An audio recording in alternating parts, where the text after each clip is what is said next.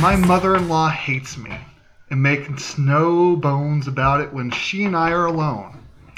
My husband doesn't believe me, and she even gloats about that. We have to attend family functions at our home about once a month.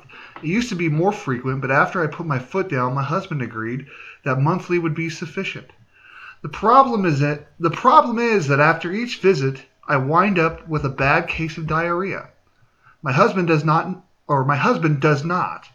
I don't know if the other in-laws are affected because if I asked, it would get back to her. I suspect that my mother-in-law is putting something in my food or drink. Last time, I barely made it home before being struck down.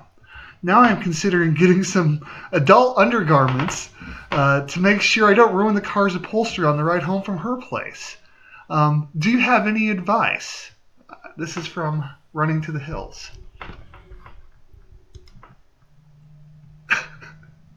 I don't have any advice. Okay.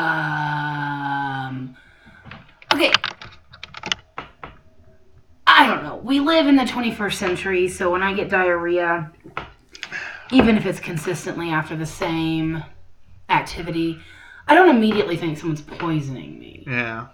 I think maybe it could be stress related. Okay. Let's go there. Let's start there. Okay. Let's start with that premise. Okay. Even if she makes no bones about hating her daughter-in-law, I don't think some old lady is poisoning her. Okay. I just can't in the 21st century think that someone is just to fuck with people, poisoning them. Let me tell you, this isn't what I thought. This isn't the tack I think that I anticipated you take on this, and I'm glad because my mother-in-law hates me. Well, I'm saying you might. We'll wait on that. But anyway, Cindy, I'm gonna need you to dial in and let us know if you hate me. Yeah. So I guess so you're going the paranoia track. You think that? Yeah, okay. So this is really two issues to me. The diarrhea is an issue, and then the mother-in-law relationship is an issue. So, from someone who automatically, you know me, you're my husband. Yep. I automatically assume that everyone hates me.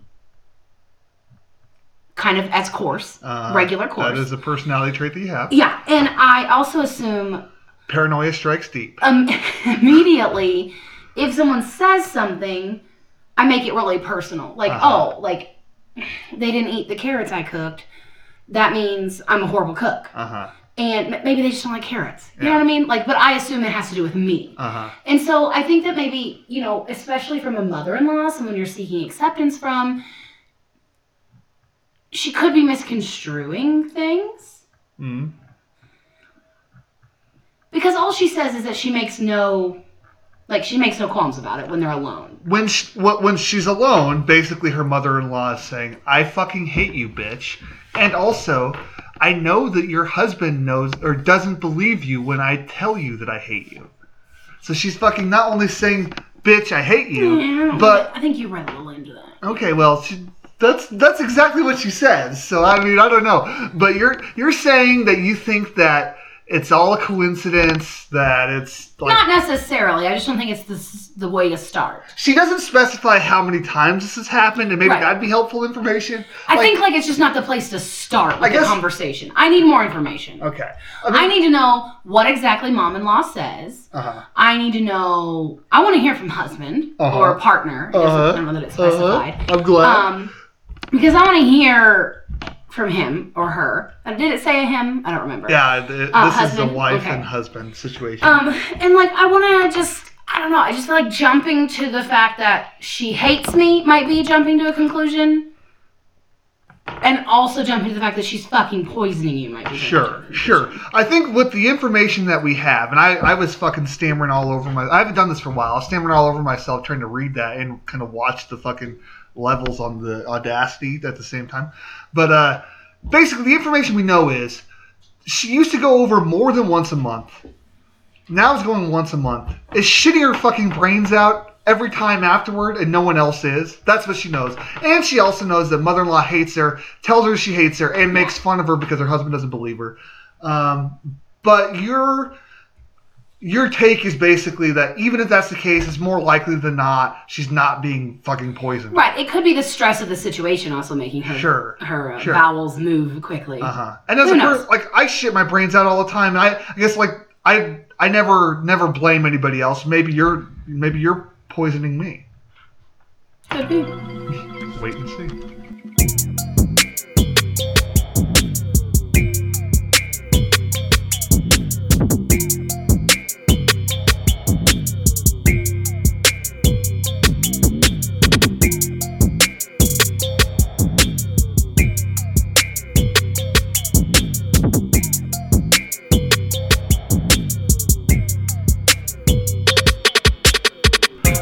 Okay, and we're back, and like in this thing officially. Yeah, back in this thing. It's been like fucking 5-6 months, something like that. I don't know. Since like September, and I'm not only are we back with another Dear Jacqueline, but Running to the Hills is back with a follow-up, Dear Jacqueline. Running to the Hills is back, like the same lady. Yeah, welcome back. Okay. Here we go. So let's see if we learned. Let's see if Jacqueline's take on the situation was right or wrong, folks. Buckle up, Dear Jacqueline. A couple months ago, you answered my letter asking for advice regarding a situation involving my hateful mother-in-law, whom I suspected of tainting my food or drink at family functions at her home. You had suggested swapping out plates with my husband to see if my mother-in-law would react. Let's pause there for a second to say, Purdy was at least playing along with the shtick. She was like, this seems fucked up. Let's do some shenanigans to get into it. Let's get more information. Let's do some information. Yeah, Let's test some hypotheses. I like where Purdy was going with that. Test some hypotheses. So you had suggested that. However, as you noted, that would have required bringing my husband into my confidence. I did not feel it was wise to do that because he already didn't believe me that his mother treated me badly. But the next function was at Easter. She provided a traditional prime rib dinner set up buffet style, and I could see no way that could be problematic. However, when we arrived at her home, the dinner table was set with place cards. In front of each of us was a ramekin of horseradish sauce and a small pitcher of au jus. When nobody was looking, I switched the ramekin and the pitcher with my husband's place in mind. After my husband and I returned home, he became racked with diarrhea, but I was not at all ill. In the morning, I told him that I had switched the horseradish and au jus.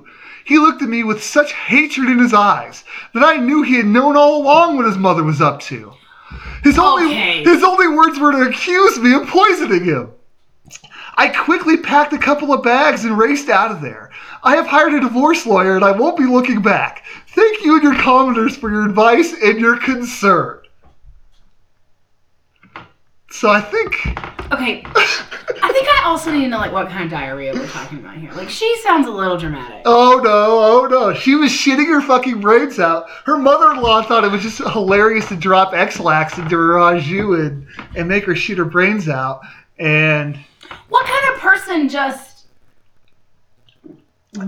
does that? Just toys with people. Like, if she really hated her daughter-in-law, she'd be trying to kill her fucking ass. Or get rid of her. But just, like, inconveniencing her isn't a good play. Just torture her. Like, isn't a good play. I don't know. This is not making damn sense. I don't like it. I believe you running to the hills. I'm glad that you're getting divorced. Running to the hills, did you hire my husband as your divorce attorney? Because this is just whack. It's just dumb. I don't like it. No way. She sounds dramatic. Jacqueline doesn't buy the story. Okay, folks, you heard it here. Prudy did, and I guess I got to side with Prudy on this one. Nah. Okay. Dear Jacqueline, it sounds like a bad joke, but my cheating husband stepped into the street, got hit by a semi, and died. Instead of going through a difficult divorce, I have inherited all of his assets, and I'm a very wealthy woman. I have no idea how to feel about any of this. I held a memorial and didn't stay very long. I felt like a fraud. Friends told me that his mistress showed up in tears.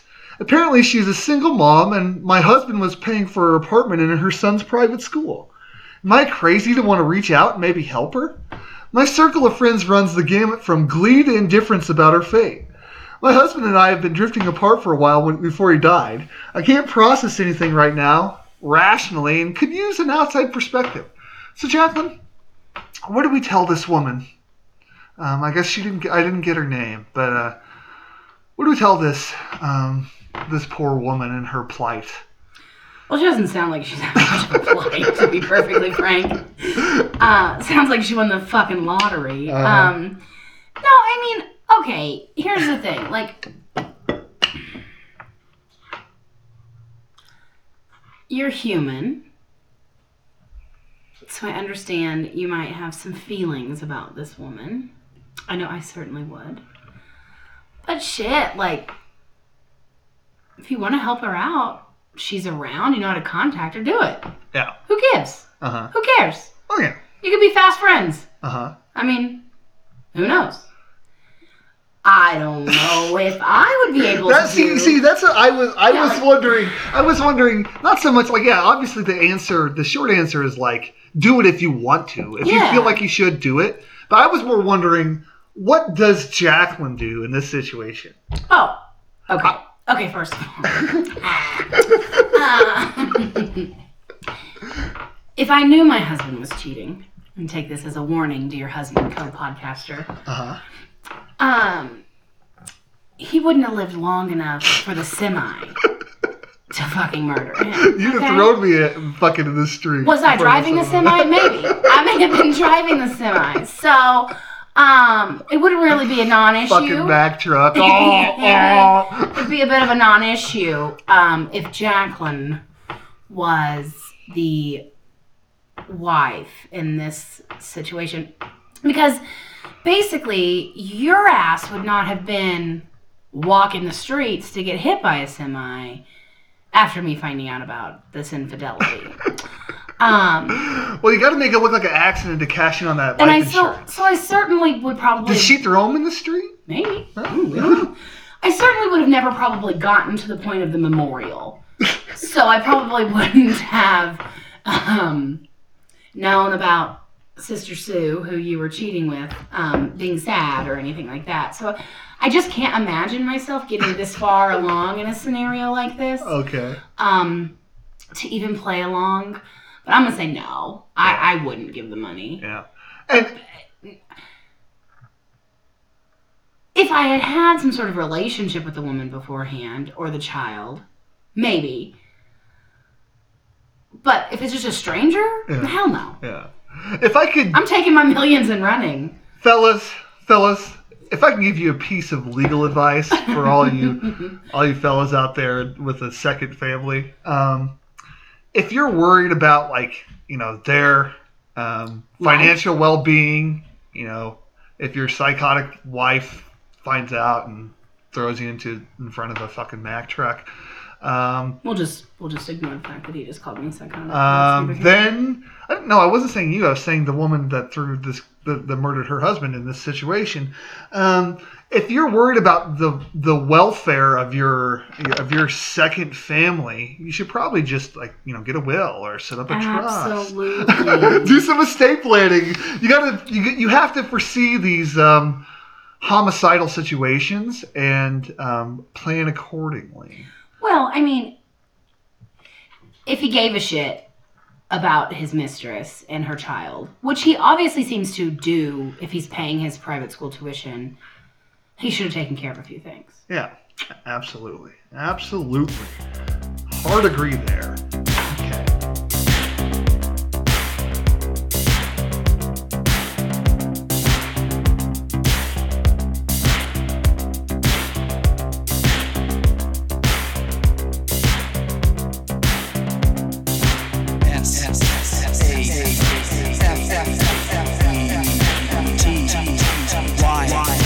Safe dance.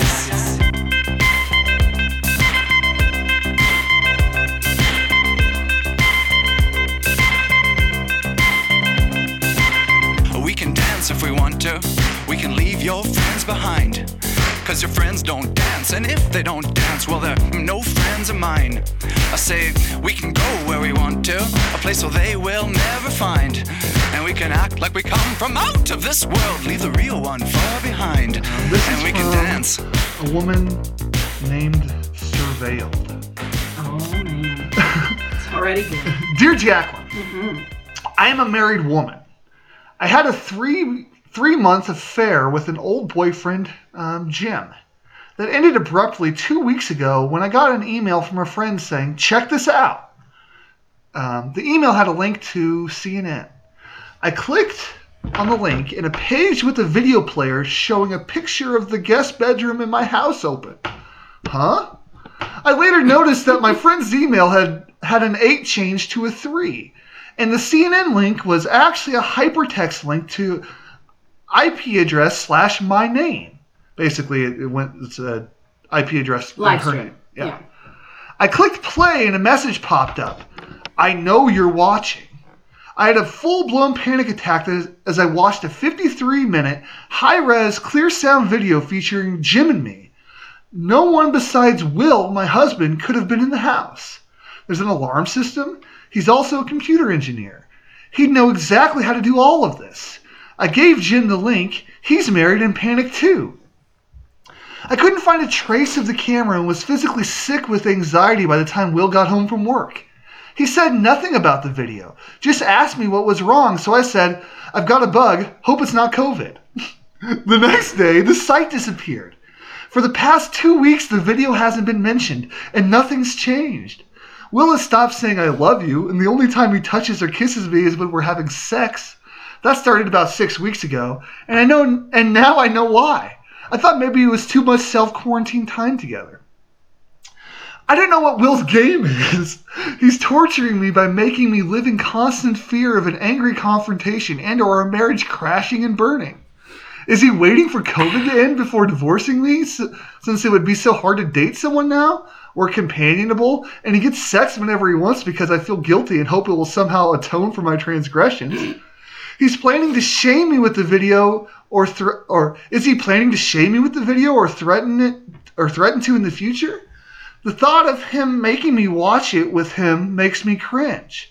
Is he waiting for me to come clean? Sometimes I think I should end the charade, admit to a huge mistake, and beg forgiveness. I'd agree to a hall pass or whatever he wants, but I'm afraid of what will happen. I don't know what to do. At this point, I don't even know why I had an affair. Things were good between us. Maybe COVID boredom. Help. Okay. Jacqueline, what do we tell Surveilled? Ooh, okay. Hi, sweetie. It's a tense situation in the Surveilled household. Is the theme today infidelity? It's not sitting well. Oh, a lot of the how to do it's are there. Okay, that's beside the point. Miss Surveilled, Senorita Surveilled. A little saying I've been using, maybe overusing a little bit lately, has been, I believe, applicable now to this situation. Don't worry, be happy? Absolutely fucking not. Is play stupid games, win stupid prizes. That's a good one. Yeah, so I feel like... what about don't hate the player, hate the game? Oh, fuck the player and the game. Okay, that's how I feel about fuck them all. So, when Surveilled is, obviously, Jim and Will. I think Will has very Jacqueline energy. Oh, yeah, that's why I picked this. This is totally Jack. Will's got a patience that I don't think that you have. But yeah, probably not. He is very, very, very Jacqueline. Yeah, I think, the slow, simmering burn isn't really my style. I'm more eruptive. Volatile immediately upon hearing bad news or finding something out. But his ability to stay cool, calm, and collected for the long game, to set up a security cam and control her ass with it, is pretty great. How much of a big dick play is it to fucking have the video? Oh, yeah. Go through this whole elaborate scheme. Yeah. Because he got rid of the camera in time. She wouldn't look for it, couldn't find it. He set this all up. And then like it's brilliant. Like I love Will. Yeah. I'm Team Will right now. Fuck yeah. Will's awesome. She's it's more like a horror upset. movie. Yeah, she's less upset I think that she was filmed and more upset that she got caught. Oh yeah. Because she even says like I don't know why I did it at this point. You know? It's not about the fact that she's scared of Will filming her in other situations or using it against her. She doesn't mention that at all. She just mentions that like she just doesn't want him to she just didn't want him to know. Revenge porn her. Yeah. And like she's more worried about herself at this point. Because like if she really gave a shit, she'd be like, hey, you caught me. Right. Like it was very dumb and like. Right, but she was like, she tried in turn to play the long game back and like then they're not talking. Like, God, it's super. It's like Will almost had a break when he slipped up and asked her what was wrong. Mm-hmm. Like he gave her, like he tried to give her the out, and then she didn't take it, and then thankfully got back into character and said, "Oh no, well that's great. Hope you don't have COVID, bitch." Like, so yeah, like, what do you tell this person? I tell Surveilled, like, you need to make a decision. Is this something that you can forget and move the fuck on about because you fucked up first, kind of situation? Or is it something that's going to bother you? Yeah. And if it's something that's going to bother you, you need to cut the cord. It's time for you to leave. Or third option, are you comfortable living in a horror movie? Because that's basically what she's in right now. Like, well, by her own fucking doing, though. Like, I'm not. Like, this seems like it definitely seems like a plot to some like movie you would have seen like 5-6 years ago when like the home camera was first becoming a thing. Like, oh, I'm caught, but I can't admit that I'm caught. Well, yeah, the easy thing is to like admit that you're caught, and then you either get a divorce or you don't. But like. What's the alternative? Not knowing. And obviously, I think that my option 2, cutting and going, is really the only viable option long term for this couple in the sense that,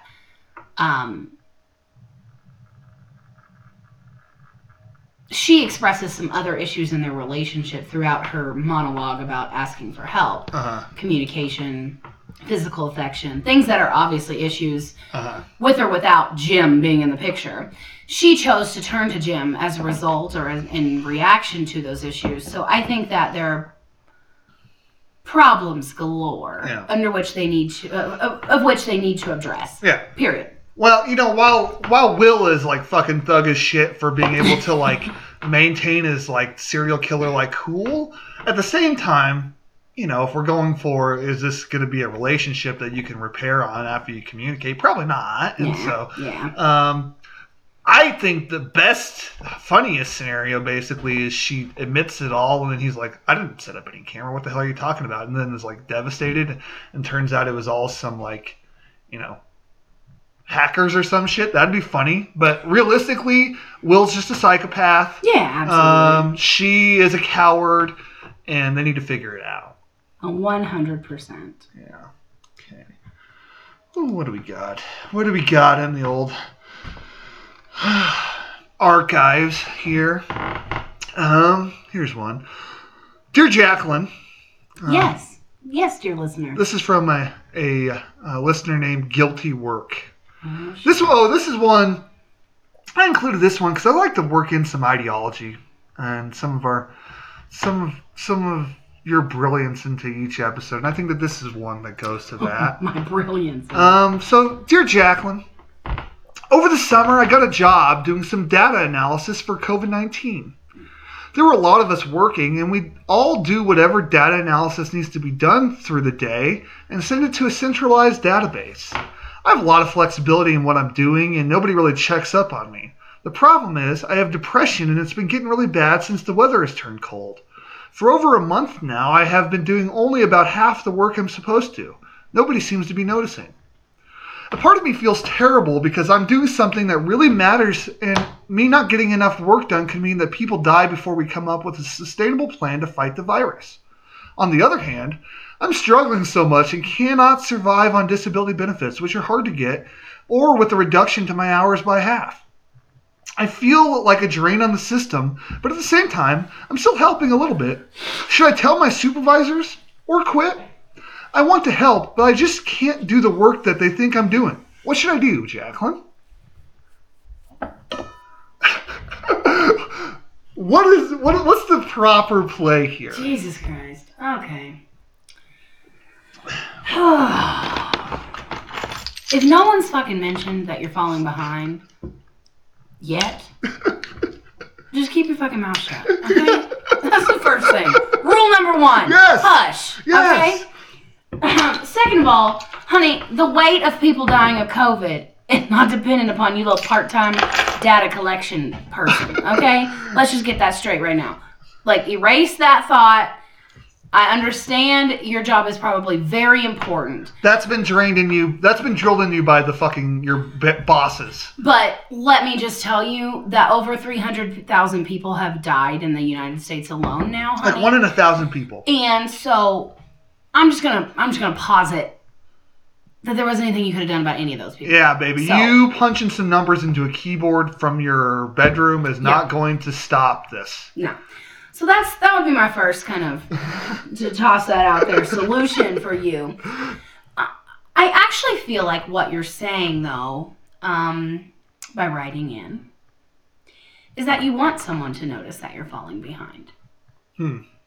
That you're depressed. Yeah. And that some of that may be that you aren't getting attention. Yeah. And as someone who needs attention, I can identify with this.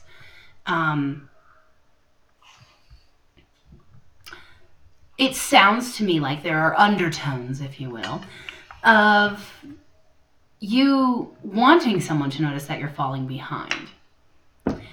And for what I would tell you as a way of dealing with that piece to this is to reach out to a medical professional, not your boss, okay? Definitely not 100% never your boss. Yeah. Reach out to a trusted friend or a medical professional, a doctor, a psychiatrist, psychologist, someone else to kind of deal with those things. But if no one's noticed yet that you're behind on your work, just keep trucking along and doing what you can. All right? Yeah. Good luck. Yeah, I think, that's a great way to address the depressive side. I think that the way to depress the employment side is if you getting half of your work done is only getting half of your work done, isn't like perking up anybody's ears, isn't getting you bitched at, then basically you need to understand that you are being asked to either do too much or your work just isn't that important, right? Like, I mean, not to diminish the work that you do, but basically that your bosses don't value the work that you do. Yeah. And so, like, shut the fuck up. Like, just, like, shut the fuck up. Take care of yourself and keep trucking along. Try to maybe work yourself back up to where you're doing a little bit more. But, like... And, like, capitalism has been ingrained in you, honey, and told you that, like, you're not worth shit if you're not producing at the level at which you're expected. But that's just false. The guilt that you're feeling, you're feeling is definitely, like, a cultural thing. And honestly, fuck it. Like, if somebody truly cared, they'd talk to you. And if they don't, and you can still get your paycheck, hell yeah, do it. Fuck it. Like, cash the checks. Seek out some therapy. Seek out some help. Work on yourself. Right?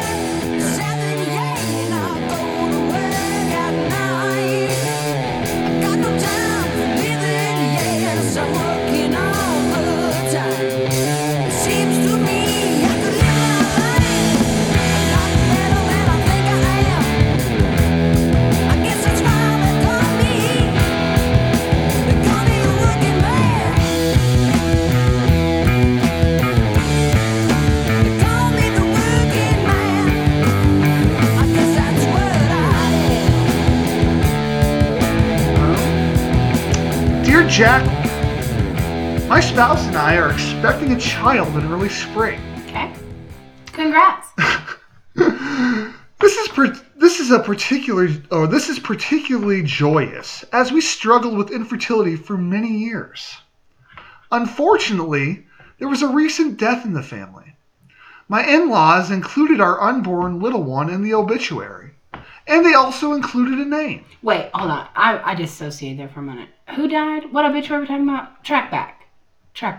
Jacqueline was just texting, and she's looking at her goddamn phone while we're very professionally reporting this podcast. I admitted it, okay? The teenager was texting me. He asked permission to go to the gas station. All right. He wants a little afternoon snack. 3, 2, 1, clap. Okay, congrats. I know they're having a baby. All right, Next. so we're having a baby. Unfortunately, there was a recent death in the family. Oh, all right, so they're having a baby. This is a particularly joyous as we struggle with infertility for many years. Yeah, I got that. Unfortunately, there was a recent death in the family. My in-laws included our unborn little one in the obituary, and they also included a name. The problem is that we haven't named our little one. The gesture, while I'm sure kindly meant, was really bizarre and surprising. The name they wrote is indeed a contender on the middle name list, although this has really soured me on the name altogether. This also rubs me the wrong way because we have been really open with the family that we are strongly considering giving the baby a name from my non-English first language. I doubt this was meant to strong-arm us into a name, and more a strange reaction to grief, but the entitlement still irks me. How should I respond to this? So far, the response has been none, so as to be sensitive to the loss. In the coming months, however, do I laugh it off with that's one way to vote for your favorite name, or would a direct response be more appropriate? What do we tell no name yet, really, Jacqueline? Jesus. This is really falls into one of those. I try to always include one of these categories something that we don't really deal with, but like apparently lots of people deal with is psychopathic in-laws. Like, well, you've had to deal with my family. Well, it's just like crazy fucking in-laws. Yeah. I have some issues. It's just weird. Yeah, it's just one of those things where it's just overstepping a boundary. 100% overstepping a boundary. So I don't think that it should be joked about at all. Like in all serious right now, like, I don't think that it should be a joke. I don't think that you should address it passively. I think maybe if you're writing into me at this point, it's already too much time has passed before addressing it anyway. Yeah. Like, I think the second you read it, it should have been addressed immediately. Like, what the fuck? Like, no, God, no. I think it should have been like a, hey, I understand that you may be, you're really excited about us having a child. I appreciate that support and that shared enjoyment and excitement about our growing family. But you've crossed a line by asserting or even guessing at what we're going to name our child. Sure. We have the right to name our child whatever we would like, up until and through many days after its birth even. So, like, please understand that this wasn't appropriate to me, and I want to be open and honest with you about it. Yeah. We will not be pressured about what we name our child. Especially not after this. I'm just thinking through it, like, as we're talking about this. And, like, obviously, there's been deaths. Everybody has deaths in their family. Everybody has obituaries written. It seems really odd to me to be like, I think it would read odd to read, like, Joe and Susie and their unborn child. Yeah. But it also, or, like, they have 5 grandchildren, A, B, C, and unborn child. But also it seems weird to just make up a name, because if that like just to fucking pick a name out of the blue. Yeah, like I want to see the obituary, to be honest, because I want to see if they said like, and little Abner who's yet to be born. Yeah, like how did they word that? How did they word it? And like because also like there's infant loss, especially for a family who has struggled with fertility. Like the risk that you take by naming a child an obituary of a family member that is yet to be born. Seems like you're fucking playing with fire. Yeah, well, I don't know if that's superstitious, but also just the fact that, like, shit happens. Yeah. Like, I remember when I was in college, I worked in the, the former Students Association house, office. And it was just its own little independent house. That's why I called it a house. But anyway, and one of the rules for, like, the, alumni highlights section of our magazine that came out quarterly was that they would not put in there wedding announcements or birth or pregnancy announcements. They had to be after the wedding and they had to be after the baby was born. Sure. And I remember in college being like, that's weird. But now, as an adult who's been through some more shit, older adult, it's been through some more shit, like, 100%. That's a great policy. We will gladly share in your excitement, your joy, your celebration after this thing has occurred.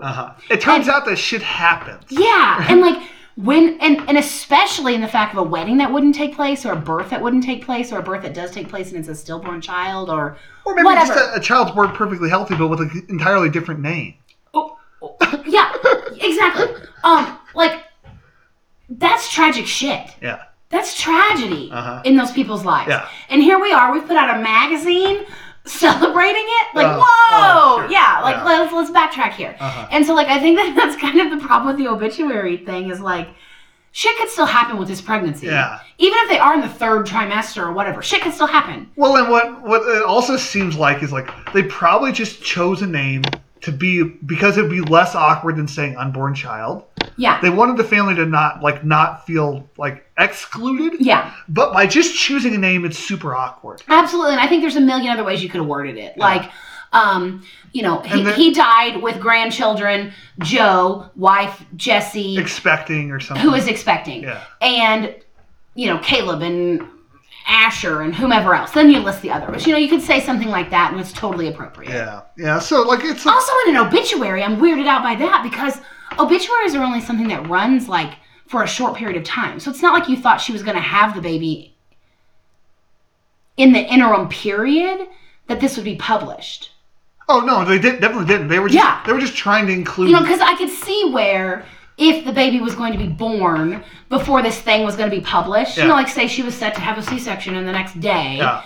But like obituaries are published soon after someone dies, and within like a week of the funeral time. Like it's like a week span tops. Yeah. And so like my problem with that is like you would know. No, I think obviously it was an what they were trying to do is include the unborn child as part of their family. Yeah. And I guess it sounds like we're maybe both of the opinion that either you don't do it or you find a much more tactful way to do it. Absolutely. 100%. And I definitely think expectant mother and her partner need to address it immediately as a boundary setting stopgap with the family who posted it in the obituary. Communication. It always comes back to that C word, right? Absolutely. All right, so this is from a different category that I also try to include, which is like chud boat salesman dad vibes. Like none of that's directly in this one, but that's definitely the vibe I get from this guy. Maybe you tell me if you get the same, but that's kind of what I get from this guy. What an intro. It's from a gentleman named Where's the Money? Jesus Christ. I already hate it. Dear Jacqueline, I am furious with another set of parents. My 16-year-old daughter has recently told her mother and me that she is pregnant. It happened at a party that was not well supervised, and there was alcohol involved. The boy involved and his family are owning up to their share of responsibility, but the owners of the house are absolutely infuriating me. They need to admit that their share of the burden of this, as it was their booze and their house party that allowed this to happen. The family is going to have a lot of expenses my family is going to have a lot of expenses due to this new baby. And I don't know how much of the boy's family can help. So it seems that the party's host should help out, again, as it was on their watch when this happened. So far, that family has ignored me when I've tried to speak to them about this. I am ready to call a lawyer and press the issue. But my wife thinks I'm overreacting. What do you think, Jacqueline? He gives me big cock the shotgun as the boyfriend walks in the house vibes. Yeah. Okay? Like, this is motherfucker who definitely cleans his gut out on prom night. I'm like fucking appalled. He just can't sit with the fact that his baby girl got deflowered. Oh my lord, it wasn't him. Oh, Jesus. Lord, have mercy. No. That's the psychology of all those guys. Basically. Just so we're aware, world, that's what all these guys want to do is fuck their daughters. Okay, you're taking it a little far. But, listen, I guess I was wrong on that. Listen, where's the money? Justin just made it weird, so I don't really know what to say now. But what I'm saying is, where's the money? Is that they have absolutely no responsibility to you or your daughter, okay? I'm really sorry that you haven't been open and communicating effectively with your child, your teenager, about sex and the ramifications that it can have, even when you're drunk or out of sorts or whatever. But blaming it on the people because of the location where it occurred is absolutely mind-boggling. The fucking gall of this guy. Yeah, it's such an entitled kind of attitude. Because it doesn't sit well with him that his baby girl is embarrassing him. Essentially. The unwillingness of this guy to be like, well, I raised a child for 16 years, and it was only when she went to this other place where I couldn't intervene that she made a decision to have sex and drink alcohol and everything else. Yeah. And it's not my fault as a parent, but the fault of the people who owned the home. It's just absolutely crazy.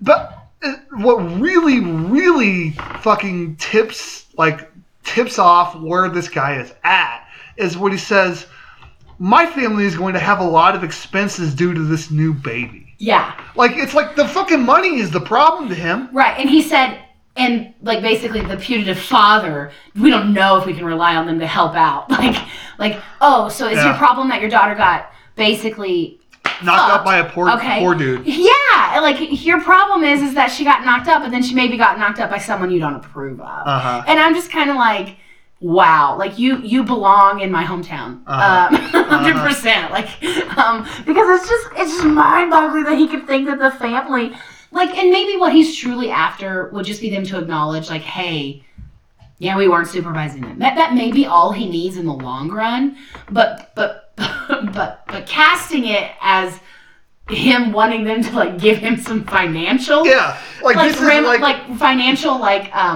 comeuppance about it is absolutely just he's gonna talk to his lawyer. What the fuck is your legal claim? I want to talk about what the fuck the legal claim would be. I want to be in the room when he tells an attorney this. Yeah. I like a legit ethical attorney. So it's obviously you can't bring it into the child support case. So you have to sue. It's some tort was committed, and apparently it had to be a negligence claim by these people failing to supervise his property or something. Because what the fuck are you sue on? Yeah. There's no way to recover any money. Right? There's he's treating his daughter like a bailment. Yeah, it's I trusted her to come to your house. Yeah, she was in your care, and you let her be damaged. This man is treating his daughter, a living human being who is 16 years old, as a bailment, which means who is with expecting his grandson or daughter. Right. And so pause for the cause to explain what a bailment is. Not that anyone cares, but it would be like when you leave your clothes at the dry cleaners. Yeah. You're trusting them to return them to you in the same or substantially the same condition, maybe improved condition. Yeah. When you come back and pay them for the service they're performing on your clothing. And these folks definitely didn't do that. Yeah. So basically, this guy's his daughter is dry cleaning. Yeah. Yeah, she's but really throughout, he basically treats her like a piece of property. Yeah, exactly. And I think it's his wife thinks that he's overreacting, and I'm gonna say I'm on team wife. Absolutely. I don't know what to tell you, man. You're out of line. When you go back to the Yamaha dealership and tell all the boys about it on Monday, they'll probably have your back, but I wouldn't waste the money on the attorney because I don't think that you're getting any. I don't think you're getting any child support from this third party who just happened to either be present or fail to be present when your daughter was fucking this kid. Why your face so ugly? Like Club God say, throw that ass, poke it out. I ain't gay, but I let a bitch eat me out. Yeah, bad bitch and my bitches too. Take all these niggas' money, what we finna do. Then leave. Get that bread, get that head, then leave. Bitch, then leave. Get that bread, get that head, then leave. Peace out. Hey, Club Godzilla, I ain't tricking, I'm just dicking bitches down, head down. Pop that pussy to the ground. She a freak, hoe, I put her on the team. If you keep your pussy clean, then scream. No, I can't give a hoe nothing. I can't give a hoe nothing. If she got good head, I buy a Sonic slushy, but I can't give her no money. Ooh, throw it back like a pro bitch. Pop that pussy like a faux fifth. Get that bag, middle fingers up to a broke bitch. Like Club God say, throw that ass, poke it out. I ain't gay, but I let a bitch eat me out. Yeah, bad bitch, and my bitches too. Take all these niggas' money, what we finna do? This one hurts. Dear Jacqueline, I've been married for about 15 years to my husband, and we have 2 kids together. He is a kind and caring person, a good dad, and a thoughtful partner. We enjoy spending time together. The problem is I am 0% attracted to him and don't have any desire for sex with him. He hasn't changed very much physically in the time that we have been together. It's my response to him that has. I don't like his natural smell. I don't like the way his skin feels. I don't care to look at his face. And I have no interest in cuddling. We have sex a couple times a month, usually because I am horny and he's convenient and willing partner, or when it's been long enough that I do it to keep him from getting too grumpy about a lack of sex. I thought for a long time that I was one of those people whose desire decreased as I got older. Then it just says in parentheses, late 30s. A couple of years ago, I had an affair that lasted several months, and I learned I do still desire sex, a lot, just not with my husband. The affair is in the past. I haven't spoken with my affair partner in over a year, and I don't care to again. My husband knows about it, and we worked through it and went to therapy. We've tried experimenting and playing with new ideas. He's willing and responsive, but it's still mostly ho-hum for me.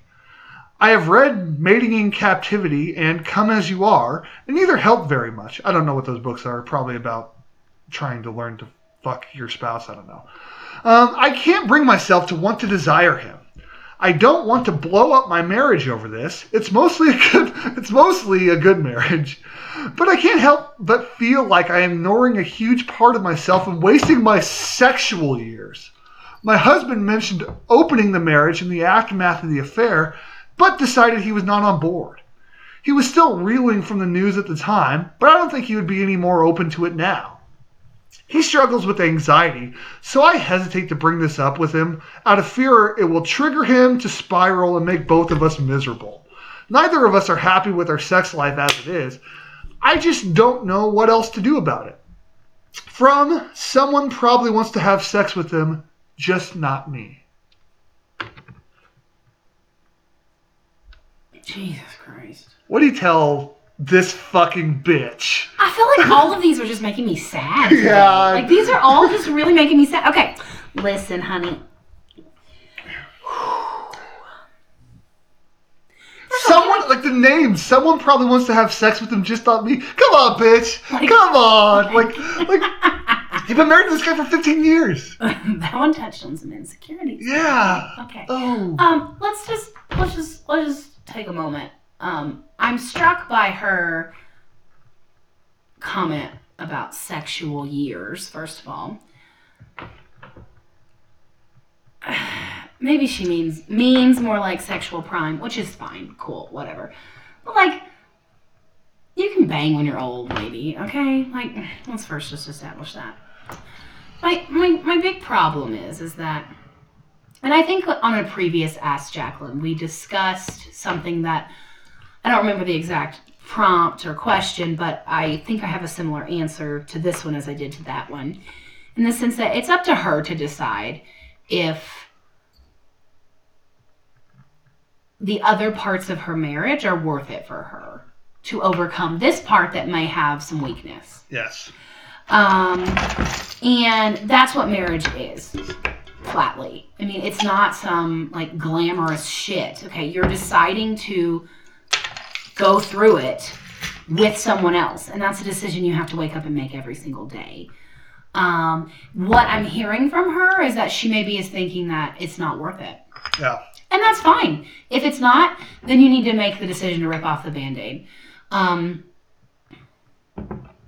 Because I don't believe that I don't think that anyone's obligated to stay in a marriage. I don't think that that's a thing anymore. Yeah. Like, obviously when women couldn't like have credit cards or own a home, that was a problem. But now, like, I don't think that anyone is obligated to stay with someone if they don't want to. If they cannot get up every day and make that choice. Yeah, up until like the early 70s and like most of the southern, like in Texas, for instance, like when your mom, probably your mom and dad just missed out on this, but like my mom and dad got married in 1980. So like in like the early 70s in Texas, a woman couldn't get like an apartment without like a letter of recommendation from a man. Yeah. From a man, okay?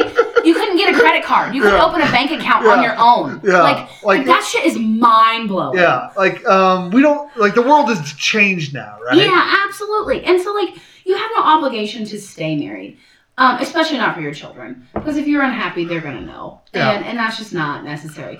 But something I don't know that this woman would be happy with, which is funny and ironic to me, is that I don't know that she'd be happy if she left. Yeah. Because I think then she'd have no sex. I mean, she'd have to seek it out. Yeah. And I think that maybe she's just... They're not communicating. I guess what really bothers me about this one, the reason why I included this one, you're right. Most of these today are just like super depressing. The reason I included this one is just like it's incredible to me how fucking dismissive and shitty she is. Yeah. Like I don't like let's just walk through this again. You've been with this man 15 years. 15 years. You say he's a great dad. He's a caring person, thoughtful partner. Yada yada. But I don't like his natural smell. I don't like the way his skin feels. I don't care to look at his face. Okay, time out. Pause there. You've already cheated on him. Yeah. Like, he has no incentive also to improve these things for you either. Yeah. Like, maybe his smell is a problem or whatever. Like maybe those things are legitimate things and she just doesn't word it very well. But, like, why would he fix them for someone who's already fucking shown that she'll just leave at the drop of a hat? Yeah. Yeah, I mean, and or like... seek it out elsewhere. Yeah, or like, I have no interest in cuddling. Okay, whatever, fine, whatever. That's how you feel. Like, I'm not going to, like, shit on your lived experience, but just, like, the attitude that you have about it. And then just being, like, there's some other, like, just, like, the way that she just phrases things. Yeah, and, like, I'm not saying that anyone's ever obligated. She doesn't want to bring it up because he has anxiety, and I don't want to trigger him to spiral because it'll make us both miserable. Okay, what she's saying is that if I bring this up with him, he's gonna freak out about it, and then that'll make us both miserable. Well, yeah, bitch, you should probably expect that. Yeah. Like, can you imagine telling your partner, like, I don't like to look at you? I think, like, we do things for our partners in a healthy relationship. In a healthy relationship, I will posit or start with that. You do things, when a part of waking up every day and making the decision to stay with someone, you do things for your partner that may not be natural to you or your status quo, but you do them because of the joy or importance or stress relief or whatever it might give your partner. Yeah. And so you're constantly making these little, the way I see it is little like cost-benefit analysis. Like, okay, I wouldn't naturally put the, you, for instance, you wouldn't naturally put your towel back on the hook in our bathroom every day. You just wouldn't. That's not something that you did when we got together, when we first got together. Uh-huh. You saw that practice was very important to me. I mean, rehanging your wet towel, not putting it in the dirty hamper, not laying it on the floor, not keeping it on the bed, not whatever. It was you saw that it was important to me that towel get rehung on a hook after you used it. Yeah.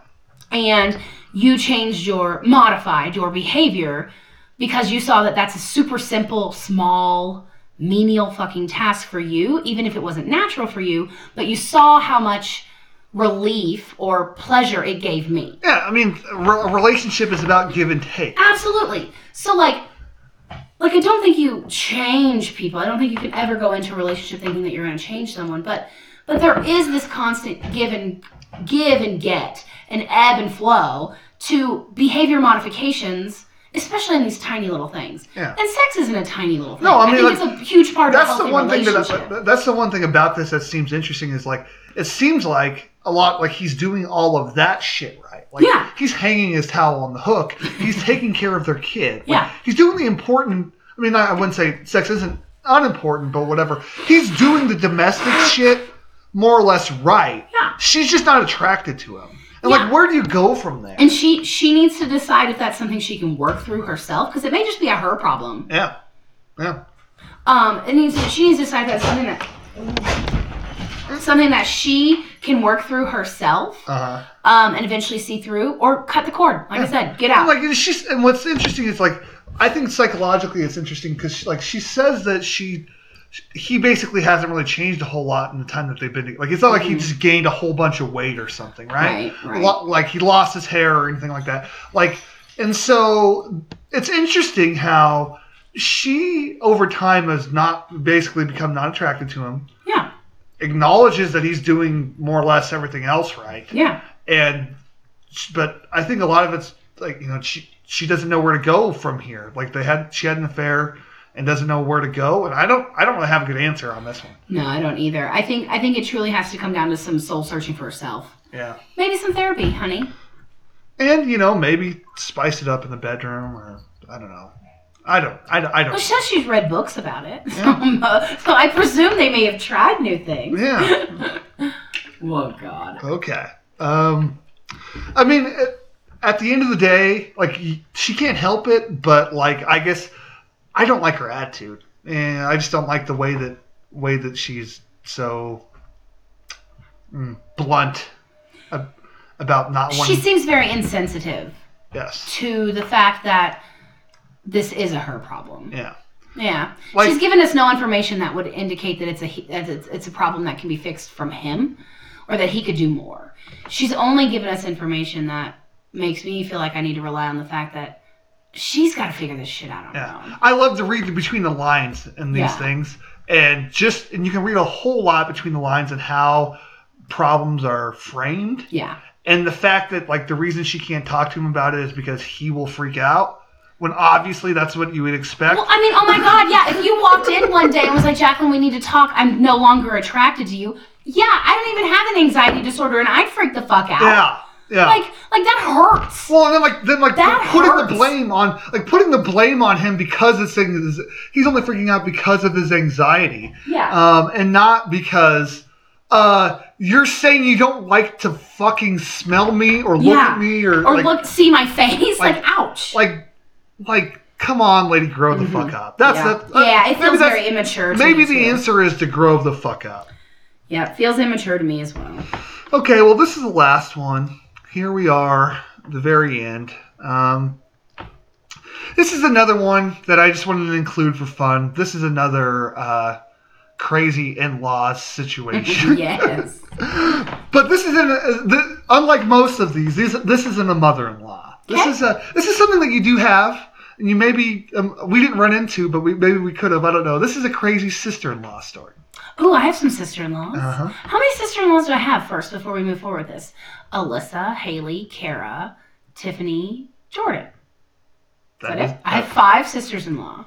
That's your sister-in-laws. How many do I have? That's the lineup. You have 0 sisters-in-law. I am an only child. Yeah. To rehash that. So you have 0 brothers or sisters-in-law. So you being a experienced sister-in-law should have a great answer for this one. I'm ready. Dear Jacqueline, I recently got engaged to my wonderful fiancé. Immediately after announcing the engagement to our families, my future sister-in-law sat me down for a serious chat. Oh dear. She says that she is currently saving up for breast implants and doesn't want us to marry until after she gets them done. She told me that she wants to have one family wedding album where she looks perfect and will be heartbroken if I got married against her wishes. The trouble is, my fiancé, of course, fucking as they all do in these, my fiancé says we should hold off the wedding for this reason too. He knows his sister will cause so much trouble and doesn't want to deal with the family drama. He thinks since we live together, there is no hurry for marriage anyway. I know how much he detests conflict, and it's true we are pretty much living as a married couple, but I feel like this is so wrong to postpone the wedding. He says the other option is to pay for his sister's breast implants ourselves. Am I crazy for marrying into this family? This is from Miss Boob Delay. Okay, time out. Who is Boob Delay to fault her sister-in-law's happiness by looking so goddamn good in those pictures? I mean, the family is going to look at the Who's album. being selfish here? The family is going to look at that album for years to come. Yeah, they might put some of those on the wall. Okay, let's just talk about that for a moment. Okay. First of all, what I'd like to get down to is she now postponing a wedding? Would it be that a normal timeline would occur before boob girl could get her boobs? And now you're just maybe being a little indignant because someone told you what to do? I think that's a possibility. I do think it's out of line for sister-in-law to sit anyone down and be like, but I have to look good in the pictures on not her wedding day, someone else's effing wedding day. Listen, dear, I've been saving up for these new tits. Yeah. I guess I'd like to know what the timeline is on. Yeah, because I feel I do feel like as someone, I've had to do some self-reflection on this episode. As someone who is mightily, this is at least my therapy. As someone who is, I'm pretty good at getting indignant and maybe a little spiteful. What? Yeah. If I have even the perception that someone is trying to control me. Because that is just impermissible behavior. Hell no. Yeah, no one does that. Hell no. So I feel like it is a possibility in the realm here that new wife, fiance, could potentially now be wanting to just fast track a wedding since sister-in-law has made this request. Now, okay, hear me out. Okay. Because I would have that reaction. If someone came up to me and was like, hey, we really need you to delay the wedding so that I'll look good in the pictures. So can you just delay it? I would be like, fuck you, we're getting married tomorrow just to spite your ass. You know what I mean? Or I'd be like, we're going to get married when we want to get married and you don't even have to be there because it's not about you, bitch. Yeah, of course it's not. So that would be my reaction. That is the correct answer. So that would be my reaction. The only correct answer. If I was wife, okay? Yeah. But I also, as someone who's mildly insecure in several arenas, can understand the mind frame, even if it's selfish, but I can understand the mind frame of sister-in-law. In the sense that she's just like, especially if the timeline is reasonable. Yeah, I guess I'm going to take the prompt at its word. Yeah. And say what happened was sister-in-law sat her down and said, we're not going to do this by this date because my boobs, I need my boobs. plastic surgery won't be completed. Yeah, and I would like to look good in the pictures. Yeah, absolutely. And if we're taking that at face value, which I know we just talked about how we like to read into these things, so we probably shouldn't do that. But if we're taking that at face value, it's like, what the fuck, man? Like it's like the gall. Like I'm just constantly, as a person who is, I guess, naturally pretty, I don't know, passive or like conflict averse. I am constantly, and like also just not a douchebag. Like constantly like blown away by the fucking gall of and I do think that extended families, especially as you're contemplating building your new nuclear family, so the family that, what I mean by that extended family would be the family you came from or the family I came from. It's hard in the transition time to set the boundaries and getting everyone to understand that you and me are now the family. That's hard for us and that's hard for our families. And so to apply some of the principles we used in the obituary situation where we need to set a hard and fast boundary with our extended family about what role they're going to play in our lives and or our children's lives. I think in this situation, I don't know that setting that boundary with sister-in-law is actually effective. Because to me, if you were to say, if your reaction was, hey, I know how you feel, I get how you feel, but you're crossing a boundary by saying that, even saying that to me, because my wedding day is not about you.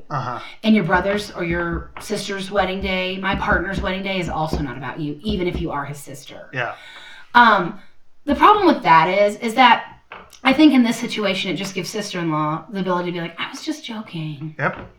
Well, that's the only play for her. Absolutely. Like she has to basically. But like the family, the baby's name in the obituary can't be like, oh, we were just joking. Yeah. Like they don't have that out. So I do feel like the principle is maybe a little different here, in the sense that sister-in-law could be pretty dismissive. Like, oh, girl, you took that seriously? Come on. I mean, I sat you down. Yeah. As an elaborate ruse. I'll tell you the real problem I have. It's not even with sister-in-law. Uh-huh. It's with potential new partner. Yeah. Fiance saying, well, we could just pay for them. Yeah, well, that's the fucking ridiculous. I mean, like, no, so let's talk about the husband. And we've gotten to this, I think, in both other these that we've done. But Jesus Christ. There's always a man in a family in these. Like, it's like a recurring character in these. Yeah. Bit player in these. Who's, like, been through this shit. Was raised in these really kind of, like, unhealthy, kind of, like, manipulative situations. Yeah. Usually it's by mothers, but, like, also sometimes, like, I guess apparently sisters. Could be fathers, could be brothers, but here it's a sister who will raise enough hell about this particular issue where he's willing to tell his fiance, who he presumably loves, it's just not worth it. Like the fight you're about to have is not worth it. So he's willing to pay thousands of dollars for his sister to get a boob job. What? Or like at least delay the wedding. Yeah. Like his options are delay the wedding or let's just fucking get her tits. And that's where I have the problem. Is that he talking about this transition time where you're loosening the reins, ties, relationships with your once nuclear family to create a new one. They're hard. Those transition times are hard, but let me tell you, they're fucking important. Yeah. And the stances you take and the reactions you have during those transition times are going to be so indicative of how your marriage is going to be. And I love doing these episodes because like it really shows you kind of like family dynamics. And like usually you're looking at the problems from top down. What the problem, and I think we've seen this in our own lives a little bit, but like the problems from top down are older generations having a hard time acknowledging the kids who are coming into their adulthood are adults. Yeah. Like with the ability to like make personal family financial decisions for themselves. But also, that also is a lateral problem as well. Because here it's kind of like sister who's always treated brother like a punching bag or some, like, maybe he just like, he just couldn't get his shit together or whatever. He just doofus little brother does whatever I'm going to tell him to do. Like, I think that I can just tell my brother to fucking not get married because I want to look better in the pictures. It's like, this is going to be a huge Instagram moment for me, and you're not going to fuck this up for me. And like that's like, so like you see this in families. It's like it's instructive of like how family dynamics work. About like at some point families have to accept even your fail sons grow up, and become men. And then find fiancés and wives that they have to, be a man for. Yeah. And the problem here, besides like the just like completely narcissistic ask of sister-in-law, the real problem here is fiancé for not just being like, oh, fuck her. I can't believe it. Yeah, like, sorry she did that. She's just wilding out. She's fucking like not sane here, right? And we're going to get married on the date that we picked because that's the right thing to do. Right? 100%. Yeah.